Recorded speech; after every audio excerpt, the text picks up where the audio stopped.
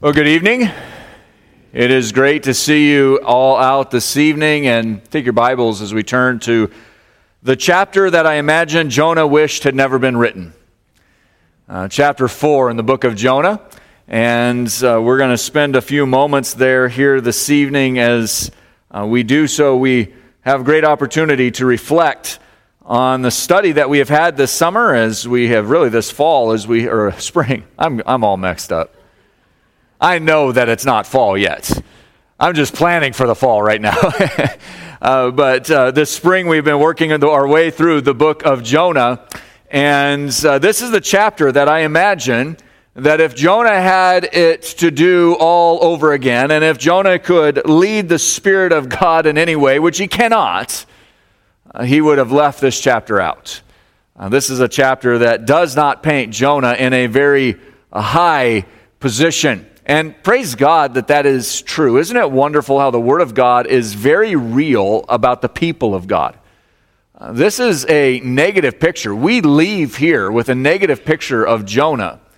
And that is right. It is a right place for us, but we leave here with a high view of God. And that is also right. And so it's a good time for us to spend tonight just a few moments in this book as we conclude it, Lord willing, this evening. There are times in our lives when we reflect back over a situation that God has placed us in, and we realize that we have truly acted foolish. Have you ever had those moments where maybe you were very forceful, or maybe you had a very distinct position or opinion, and you pushed that on other people, and then you realized, you know what? Maybe I shouldn't have been so dogmatic about that issue. Maybe I really was being foolish. That's where we find Jonah. It may have been a situation where you were arrogant or self-serving, but just as likely it was a place where we believed that we knew better than God knew. So we're going to enforce our opinions. Jonah's world, can you imagine news trickling out of Nineveh after chapter 3? News is trickling out to Jerusalem, and they hear of the massive revival in their enemy's camp. News is trickling down into the Babylonian Empire, still very much fledgling, maybe not even more than just a group of tribal people starting to form together, but news is trickling down that something radical has happened in Nineveh. Can you imagine the shockwaves and the culture around Nineveh as they hear of them repenting and following after the things of the God of Israel of all things? If Jonah were alive today, he would have had a speaking tour, news crews following him around, people begging for an interview with him, book deals already having been inked, budding pastors and prophets all seeking to follow after the Jonah model.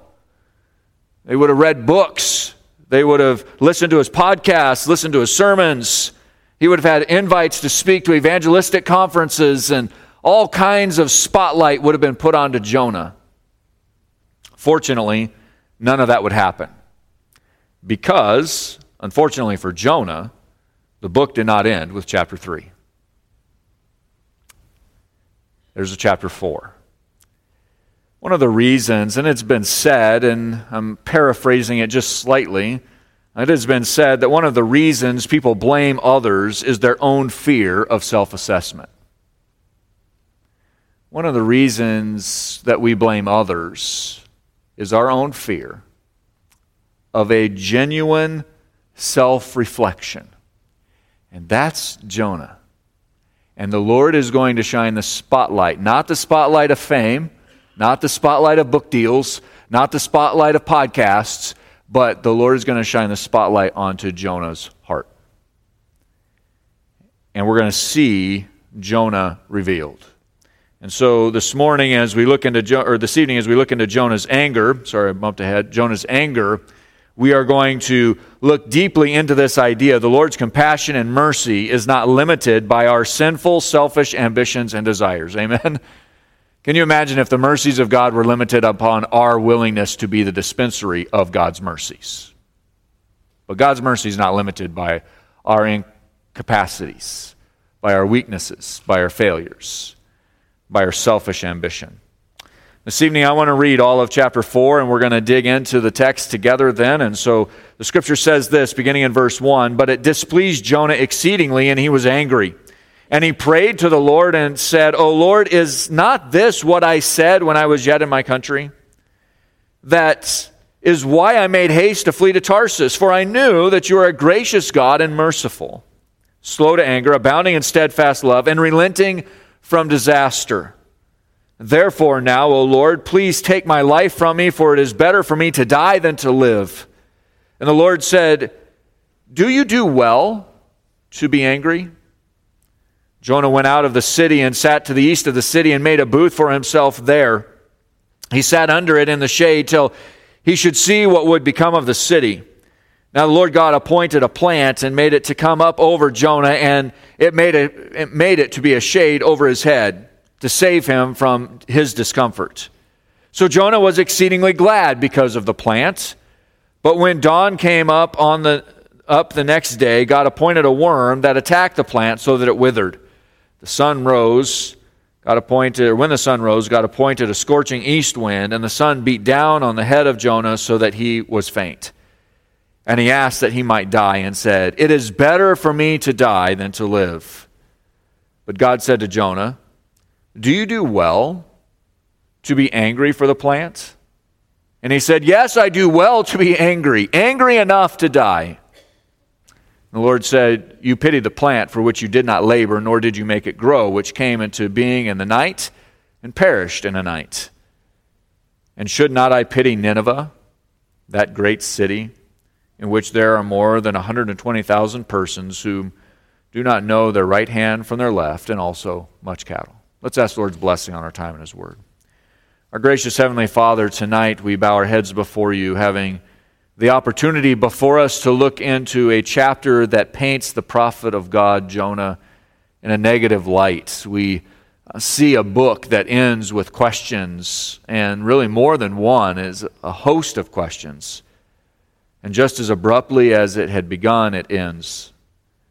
So Lord, I pray tonight we would not be afraid of doing some self-reflection, the assessment to view the way that we view others around us and the opportunities that are presented to us to share Christ. Give me the words to say as we dig through this last chapter of this narrative that has been so instructive to us. Give us a heart that is unlike Jonah's in this chapter, a heart that pities more than a plant, a heart that has compassion on a lost and dying world, while they may be those who have declared themselves to be enemies of the cross. May we be those who are ambassadors, sharing the good news of Christ to them. So, Lord, we pray that You would give us understanding hearts and a desire and an appetite for Your word tonight, that Your name would be glorified in it. Lord, we love You. We thank You for all of these things. In Your Son's name we pray. Amen. This evening we begin with Jonah's fleshly perspective. We see this pull out for us immediately in Jonah's anger in verse 1. And we read the text together, but now I want to break it apart in these chunks. And so we start in verse 1, and it says, But it displeased Jonah exceedingly, and he was angry. What was it that displeased Jonah? Well, let's go back to verse 6 of the previous chapter and read through the narrative as it unfolds. As it has been found in verse 6, we're really focusing on the king of Nineveh. In verse 5, we're focusing on the people of Nineveh. And earlier in the chapter, we're focusing on the message that Jonah has preached. But in verse 6 and following, we read these words, The word reached the king of Nineveh, and he arose from his throne, removed his robe, covered himself in sackcloth, and sat in ashes. As we studied last week, that is, he repented in every way.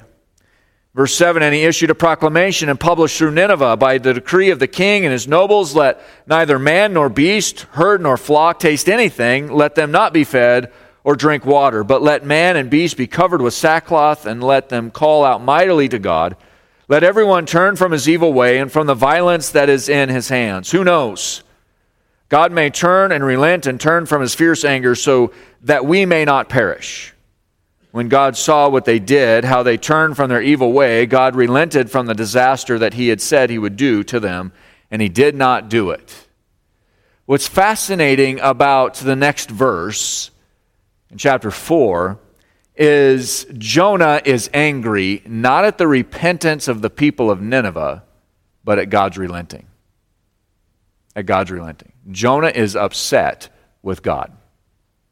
Jonah is angry that God is not burning down Nineveh.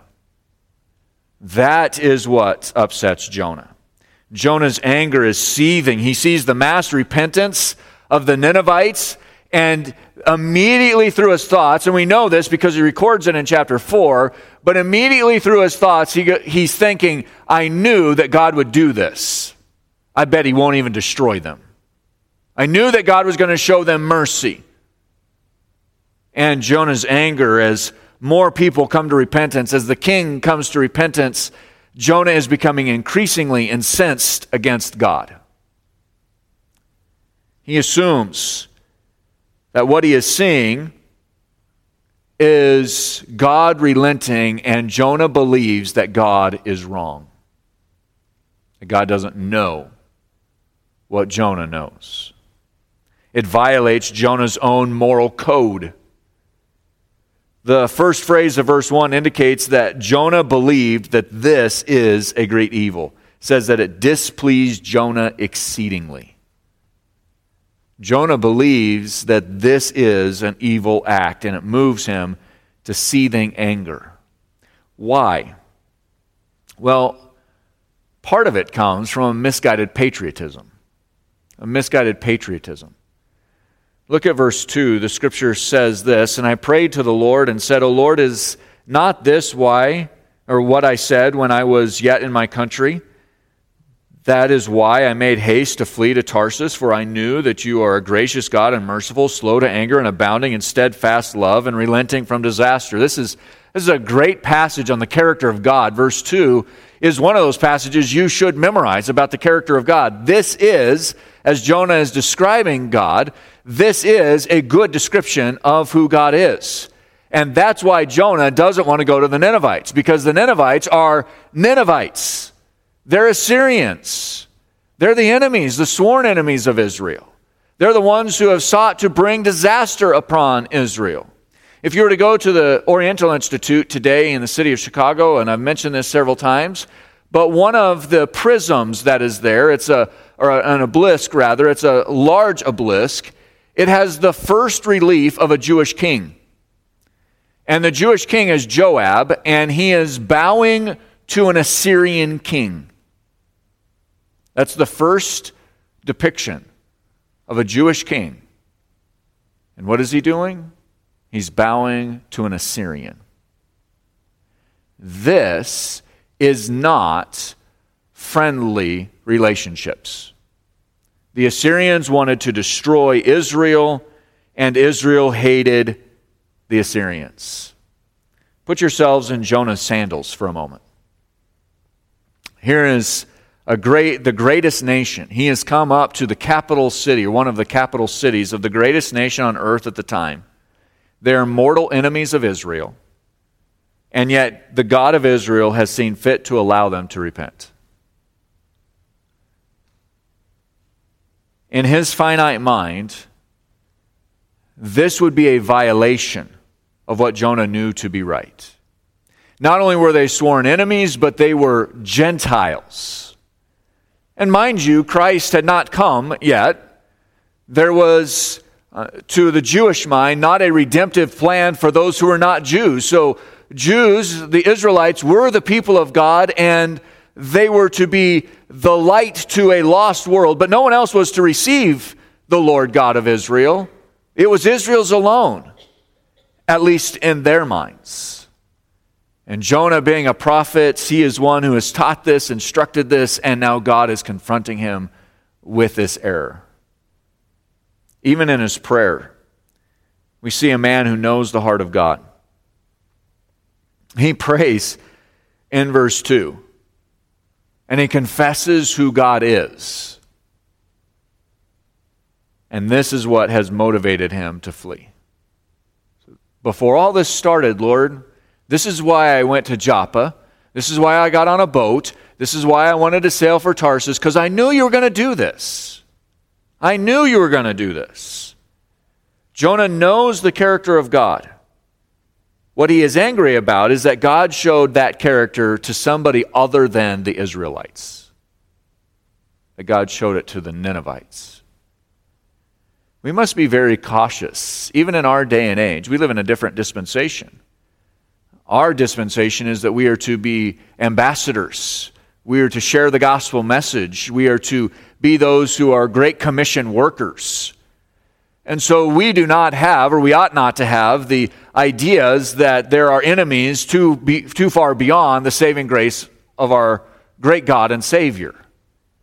We are to be those who are pursuing that, even if they are our enemies. But it is pretty easy for us to look across the political aisle and say, you know what, the Lord's not going to save them. Or to look at our enemies around the world and say, there's no way that the Lord is going to reach them. And so we rescind, we relent from our obedient command that we are to follow. Jonah knows the character of God, and he's angry that God is revealing himself to the Ninevites.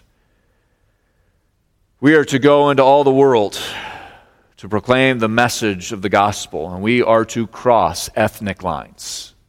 We are to cross political lines.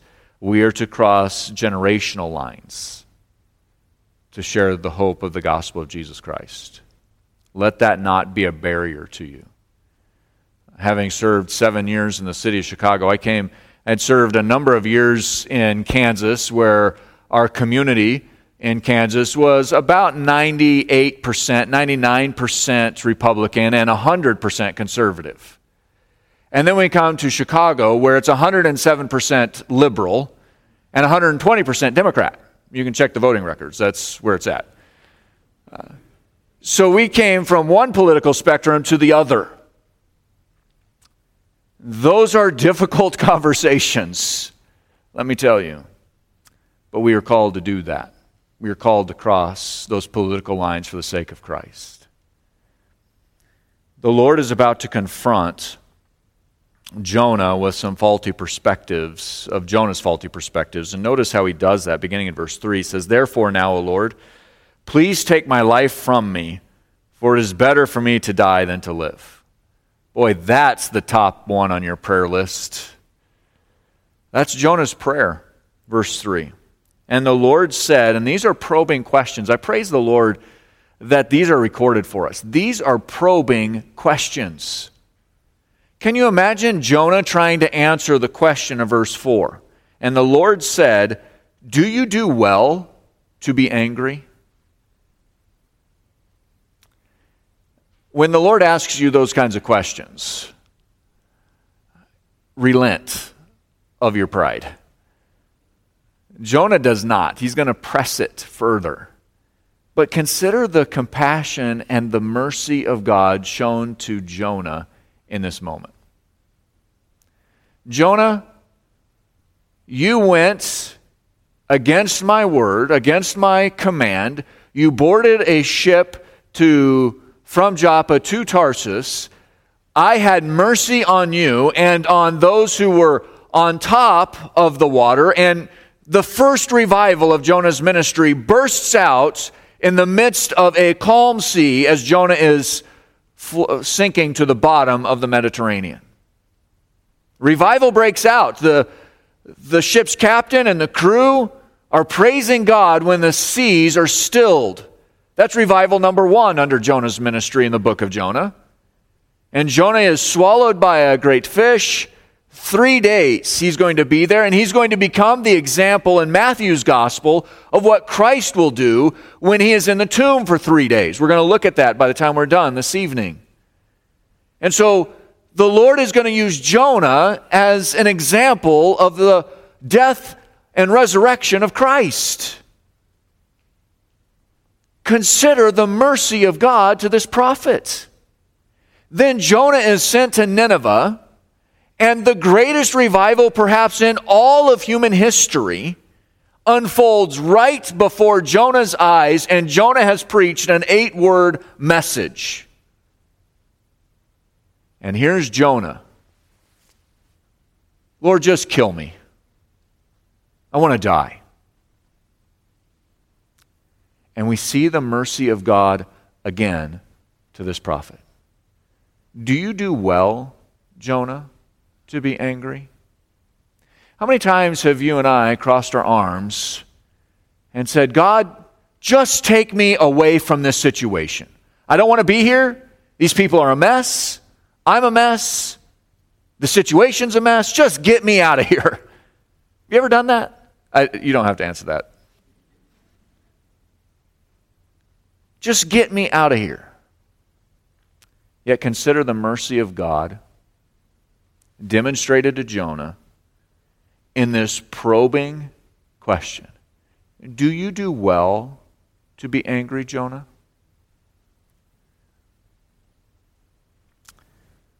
I imagine that Jonah wishes, we've already seen it and I've expressed it in one way, I'm going to express it in another way. I imagine Jonah wishes that chapter 4 never would have taken place. This is a low point for the prophet, just as much as it was a low point for the prophet when he stood on the deck of the ship being tossed to and fro by the waves and the wind, and he says, just throw me overboard. I'll take my chances with God in eternity. Throw me overboard. That's a low point. And it may seem, and some commentators believe, that Jonah is suicidal, and I disagree with that. I don't believe that Jonah is suicidal. He's certainly asked to be drowned. He cuts to the heart of the issue, and he asks the Lord here just to take him. But I don't think Jonah is being suicidal. It appears to me that Jonah cannot bear to see these people repent. He's willing to die so they won't be given grace and mercy. Think of how opposed to God's character that is. Jonah was called to be the mouthpiece, the prophet of God to the people of Israel and to the people of Nineveh. He served both. And his message was to relate what God was saying through him to the people, and yet Jonah's heart is diametrically opposed to the heart of the Lord, the character of God. We can do the same thing. It's easy for us to find ourselves in Jonah's sandals, not representing the heart of God, but rather representing our own fleshly ambitions and pursuits. It does not seem fit to Jonah that God would spare these pagan people. If he had read or spoken to his contemporary prophets of Hosea and Amos, he would have known that these people were going to be used of the Lord to destroy northern Israel. It's at the same time that Jonah is experiencing these details and writing them out that Amos and that Hosea are also writing and receiving revelation from the Lord. And the revelation that they are receiving says that it's going to be the Assyrians that are going to take out the northern portion of the nation of Israel. So Jonah has a seething anger, a seething hatred for the Assyrians. He knows that it's this people that God has called him to that are going to be the ones who are going to destroy Israel. In verse 4, we've already asked this grueling question. But if we ask this question when we are angry, when we ask this question of ourselves, when we do the self-assessment, we would be a lot more humble when it comes to these moments. If you were to say to yourself in that moment of seething anger, do I do well to be angry? Boy, that is a deflation to our selfish pride and anger. Jonah responds. Imagine this kind of response. Jonah went out of the city and sat to the east of the city and made a booth for himself there, and he sat under it in the shade till he should see what would become of the city. Jonah ignores the question. He doesn't answer it. What does he do? He pouts. It's childish. He takes his ball and he goes to the hill. I'm going home. I do not want this to happen. In fact, the phraseology that he went to the east means that he went out in front of the city. He wanted to see what God was going to do, and he wanted to watch it in all of its spectacle as long as God was going to destroy it, and if God wasn't going to destroy it, then he was going to leave. That's the phraseology, is he's ready to move on. Jonah knows that there's little hope of his desired outcome, but he's going to go test it anyway. I'm not going to answer God's question. I'm going to go sit out on the hillside, out in the desert, to the east of the city. To the east of the city, the sun would rise at his back, and he's watching the city all day. He builds for himself. He's so committed to being there that he builds for himself a little booth, a little tent to sit inside and not burn. And that's clearly not doing the job, as the Lord will provide another object lesson of grace to him. But he's willing to go his own way. The idea of Jonah building his own booth is God didn't call him out to this outside of the city. God did not say, Jonah, once you have delivered the message, you can go sit and watch the fireworks on the hill outside the city walls. God did not say to Jonah, I know you're angry, go take some time and cool off in the desert. God did not say that. But Jonah tried it anyway. He was so committed to it that he built for himself a little booth that he could try to get out of the sun. It's not helping, but he's trying anyway. He's willing to go his own way. Beloved, there's an object lesson for us here. When you are willing to go out of your way to try to supply your own needs, to go against God's direction, stop. Stop. Jonah could have been in the city of Nineveh watching this revival unfold and praising God for his mercy demonstrated to the sworn enemies of Israel. But he doesn't.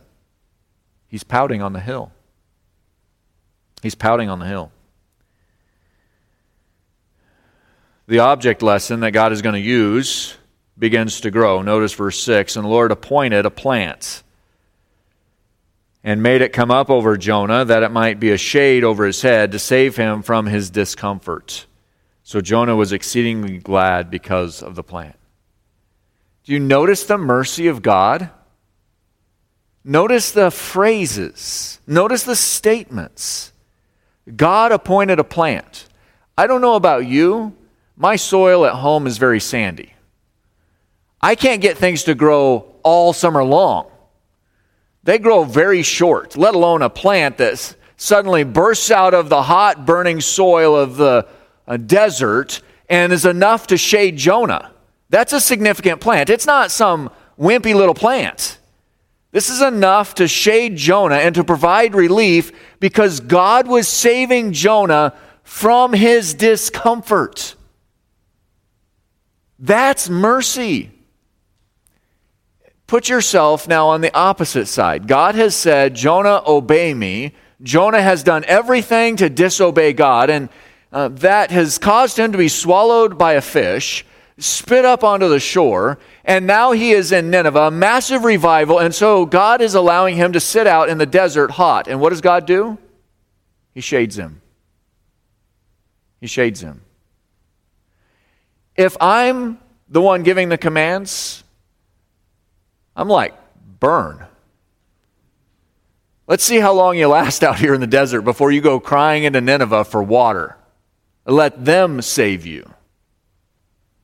But God doesn't do that. God demonstrates mercy to Jonah, and he provides a way for Jonah to cool off physically, but also to cool off his attitude, his anger.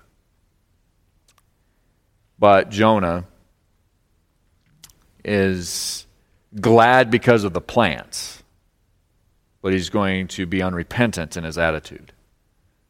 Verse 7, but when dawn came up the next day, God appointed a worm and attacked the plant so that it withered. When the sun rose, God appointed a scorching east wind, and the sun beat down on the head of Jonah so that he was faint. And he asked that he might die and said, it is better for me to die than to live. Jonah is unrepentant in his attitude. The next day, this plant is still beautiful, and suddenly a worm begins to infect the plant, and the plant withers and begins to shrivel, and the east wind picks up, and with it probably a sandstorm of smaller magnitudes, just that kind of sand that just begins to hurt the skin as it pelts the skin, and the plant is destroyed. Jonah's sour attitude returns as the sun rises with its searing heat. Scripture is painting quite the picture, is it not? You'll notice we have as our background an older painting that is of Jonah. That was an original artwork of Jonah. And the Scriptures are painting quite the picture. And Jonah sitting there outside the gates of the city. He would rather die, and he brings up the question again. His next prayer request, it's interesting, the number of times that Jonah prays throughout the book, and only one of them is a good prayer. The rest of the time, he's whining to the Lord. And here he's whining to the Lord again. He says, "It is better for me to die than to live." And the Lord begins to not only deal with Jonah in his fleshly perspective, but the Lord begins to deal with him in his priorities, his selfish priorities. What is the source of Jonah's anger now? We saw the source of it earlier was a misguided patriotism, and he knew the character of God, and he didn't want the Ninevites to live. So we understand that one earlier. Now Jonah's angry again. This is the second time that he's angry. He's angry here because of his selfish priorities. And that is the source of Jonah's anger. And the Lord asks the question again. The Lord says in verse 9, he says, "But God said to Jonah, 'Do you do well to be angry for the plant?'" Do you do well to be angry for the plant? This is the second time. It's a little bit different question, but it's the same thrust. Do you do well to be angry, Jonah? No answer from Jonah other than he goes to pout. The second time that the question is asked is, do you do well, Jonah, to be angry about the plant?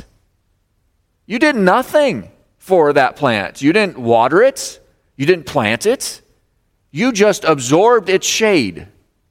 That's all you did, Jonah. Do you do well to be angry at the plant? There is self-pity, self-seeking, and self-serving all dripping out of how Jonah responds.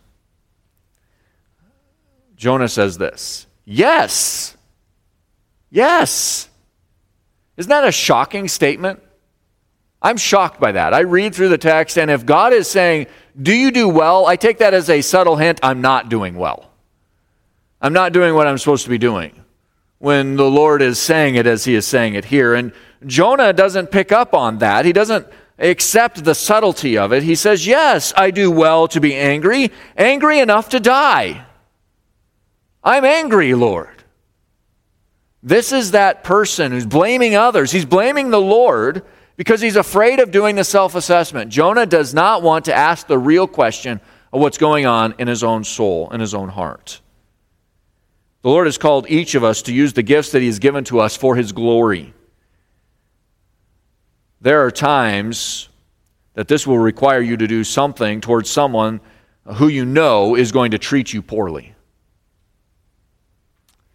Years ago, I had a situation where I didn't even notice what was going on. I thought my heart was right. I was in pastoral ministry, but a number of things had affected me. People had committed things against me, and they were wrong, and I thought I had forgiven them, but I really had not forgiven them.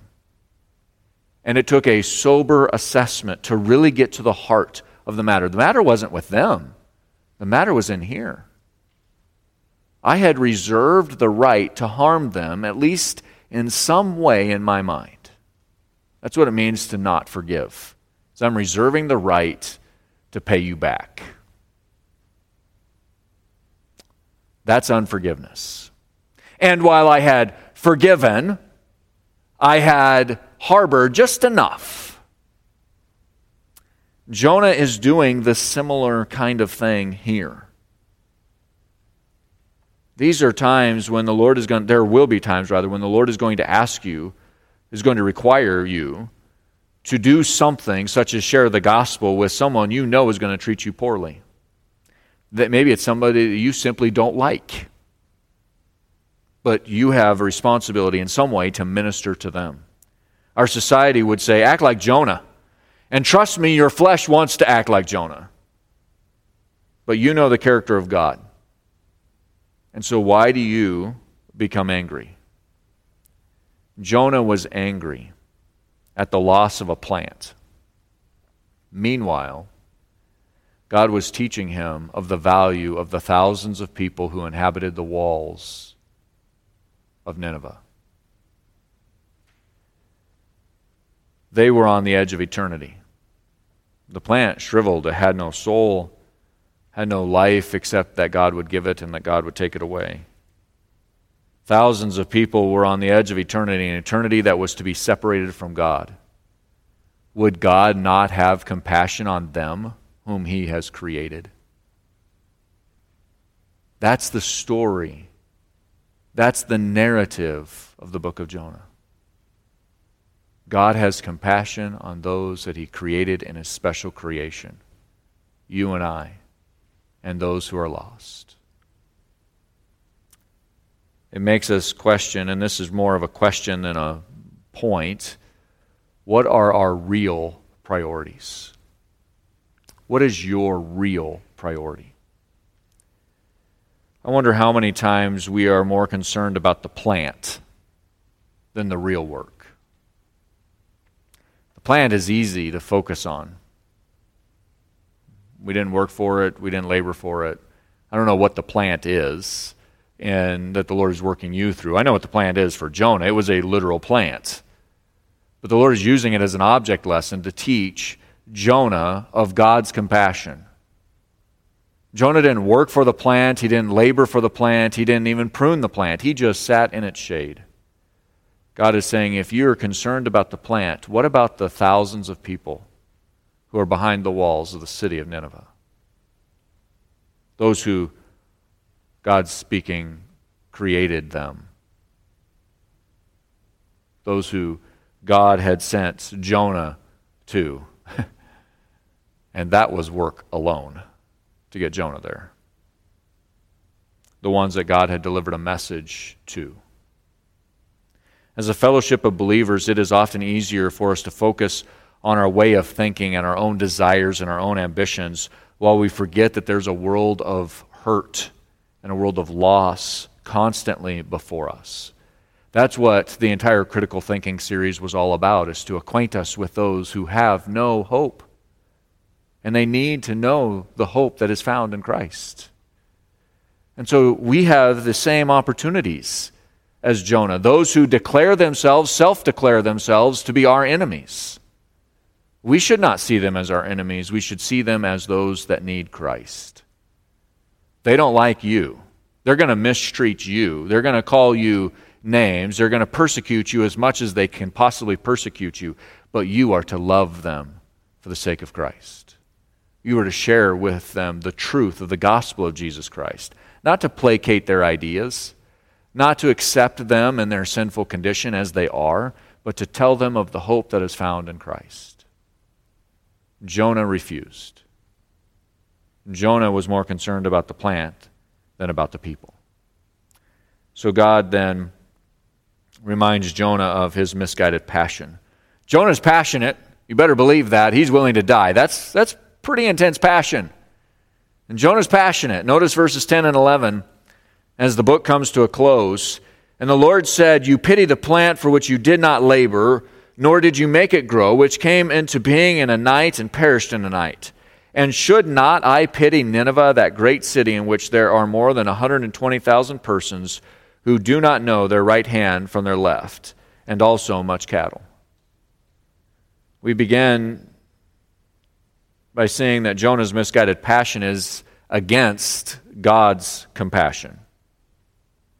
It's against God's compassion. The Lord is seeking to reprioritize the heart of Jonah, and He's saying, you're concerned about the plants. Look at the people. Look at the people. The Lord's compassion is deeper than, though, the thousands of souls that were previously lost in the city of Nineveh. It is also a genuine love and compassion toward the heart of a continuously rebellious prophet. God is compassionately showing Jonah again his mercy and grace. At this point, Jonah's work is done, right? He's gone into Nineveh. He's preached his 8-word message. Tens of thousands of people have repented, have turned for the first time to the God of Israel. Mass revival is happening. Jonah's work is done. Why didn't God just say, okay, you can have your wish? God is again showing compassion and mercy and giving Jonah the opportunity for his own repentance, that Jonah would repent. And God goes the extra step of showing him the value of the Ninevites. And he does this as he demonstrates his work. Nineveh, we're told here, is a city of 120,000 souls, and that's likely the count of the male citizens of Nineveh, the men, not the children, not the women, 120,000 men, pointing us somewhere close to 500 to 600,000 inhabitants of the city of Nineveh, which is a massive city. Jonah says that they did not know their right from their left, and he says it this way, that they did not know their right hand from their left hand, and that is the idea of being spiritually blinded. That's the phraseology we find several times throughout the Old Testament that speaks of the peoples not being able to know what direction they should go because they have spiritual blinders on. So Jonah is saying that they were lost spiritually, ignorant of the things of the one true God.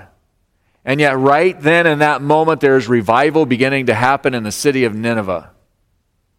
And thousands of people were repenting. But the Ninevites, and listen carefully, the Ninevites are not the theme of the book. They're not the theme. Jonah is not the theme of the book. God is. God is. The repentance of the Ninevites, as significant as it was, only serves to point out the incredible compassion of a merciful, gracious God who would reach out to the Gentile pagan nation around Israel and tell them of his mercy and love and his power to overcome man's finite limitations. God is the hero. That is why I'm thankful for chapter 4 in the book of Jonah. Because chapter 4 is the chapter that doesn't let us go, wow, look at what Jonah did. Wow, look at Jonah. That's how we view chapter 4. And praise God for his compassion and mercy. God is the hero. He is compassionate. He is powerful. And he is just in all of his ways. As we conclude the book, we must note that Jonah's experiences point to the one who is greater than Jonah. In fact, it is fascinating to me, and we're done. We're going to close out of the book of Jonah here, and as we do so, I want you to turn to the New Testament. Turn to Matthew chapter 12. I've saved this passage, as tempting as it has been many times to go here. I've saved it for tonight, Matthew chapter 12, because I want you to see how God would use this reluctant, disobedient prophet. Matthew chapter 12, verses 40 and 41. The scripture there says this. Matthew chapter 12, verse 40. It says, "For just as Jonah was 3 days, 3 nights in the belly of the great fish, so will the Son of Man be 3 days and 3 nights in the heart of the earth. The men of Nineveh," 41 says, "the men of Nineveh will rise up at the judgment with this generation and condemn it. For they repented at the preaching of Jonah, and behold, something greater than Jonah is here." Did you catch that? On the day of judgment for the nation of Israel, specifically this generation of the nation of Israel, the Ninevites will judge the people, the disobedient people of Israel. Why? because they listened to the preaching of a reluctant prophet. And the people of Israel during the time of Christ refused to listen to the Son of God, the Messiah who was promised. We see Jesus arguing the point, for one, the historicity of Jonah. So for all those scholars who say, well, Jonah, that's a great story, but it's not literal. Jesus believes it's literal. He just said it was. He used it as the example of what he was going to do when he would die and rise again. He would use Jonah's 3 days in the fish as the pattern for the resurrection that was to come in a few more chapters in the book of Matthew. So Jesus believes it was literal. Jesus believed it happened exactly that way, and he is God, so it happened that way. We also recognize then that Jesus could have stopped here, but he goes on, and he says, there was a reluctant, disobedient prophet who preached to a pagan people, and they repented. But you, Israel, who are standing in the presence of the promised one of Isaiah, you, Israel, who know that, or should know that I am the Messiah, you have not repented. You have rejected the Son of God. And so Christ would use this prophet, as reluctant as he was, to be the example of the resurrection. Did God not demonstrate mercy to this prophet? To that we must say, amen, God is a merciful God. And praise God he is, because you and I are both like Jonah. We are those who stand with our arms crossed and say, Lord, you got me in this mess, now you get me out of it. And we stomp our little feet and we pout over in the corner.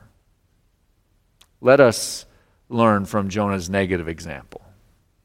Let us not follow his pattern. The book of Jonah ends as abruptly as it started. It actually ends in a question. Several questions that are really there. Those divine questions focus on the perspectives. What were the perspectives of Jonah? What were the priorities of Jonah? What were the passions of Jonah? And those answers for Jonah and for the Lord are profound. We cannot answer for Jonah, but we can answer for ourselves. Let us obey God like the wind did, like the waves did, like the fish did, like the plant did, like the worm did, like the wind again did, and like the people of Nineveh did. 8 times in the book of Jonah, we have something other than the prophet obeying God and following after God. Let us be like those 8 examples, and let us obey God. Let's close in a word of prayer. Our gracious Heavenly Father, it has been a joy for us to study the book of Nineveh, or the book of Jonah together as we've studied the Ninevites, Jonah himself. More importantly than those, we've studied you. Lord, I praise you for this testimony that Jonah has said that you are a merciful, loving, God of loving kindness. May we focus in on that characteristic. And though Jonah would take it negatively, we are those who understand with greater appreciation because of Christ, your great mercy demonstrated to us, largely in this room at least, would be Gentiles who were outside of Israel and yet are inside the family of God because of Christ, his death, his burial, his resurrection. Lord, we thank you for our time spent in the book of Jonah. And as we depart from this study and we move on to our next study, we ask that you would give us understanding hearts that would glorify you, that we would constantly be reminded of Jonah, not only because of his testimony, but because of the example that Christ would make him to be in pointing to the resurrection of our Savior. Lord, we are enamored, we are in awe that Christ would die for us and 3 days later rise again, And so we want to be those who dwell upon these great truths for your glory and for our good. Lord, as we depart from here this evening, bless us as we go, that we would be faithful ambassadors, willing to be the voice of a God who is merciful, gracious, and compassionate, willing to set aside our own preconceived notions, willing to take a sober self-assessment, not to blame others, but to be found obedient, that your name would be glorified in all that we do and say. Lord, we love you. We thank you for our study tonight. In your Son's name we pray. Amen.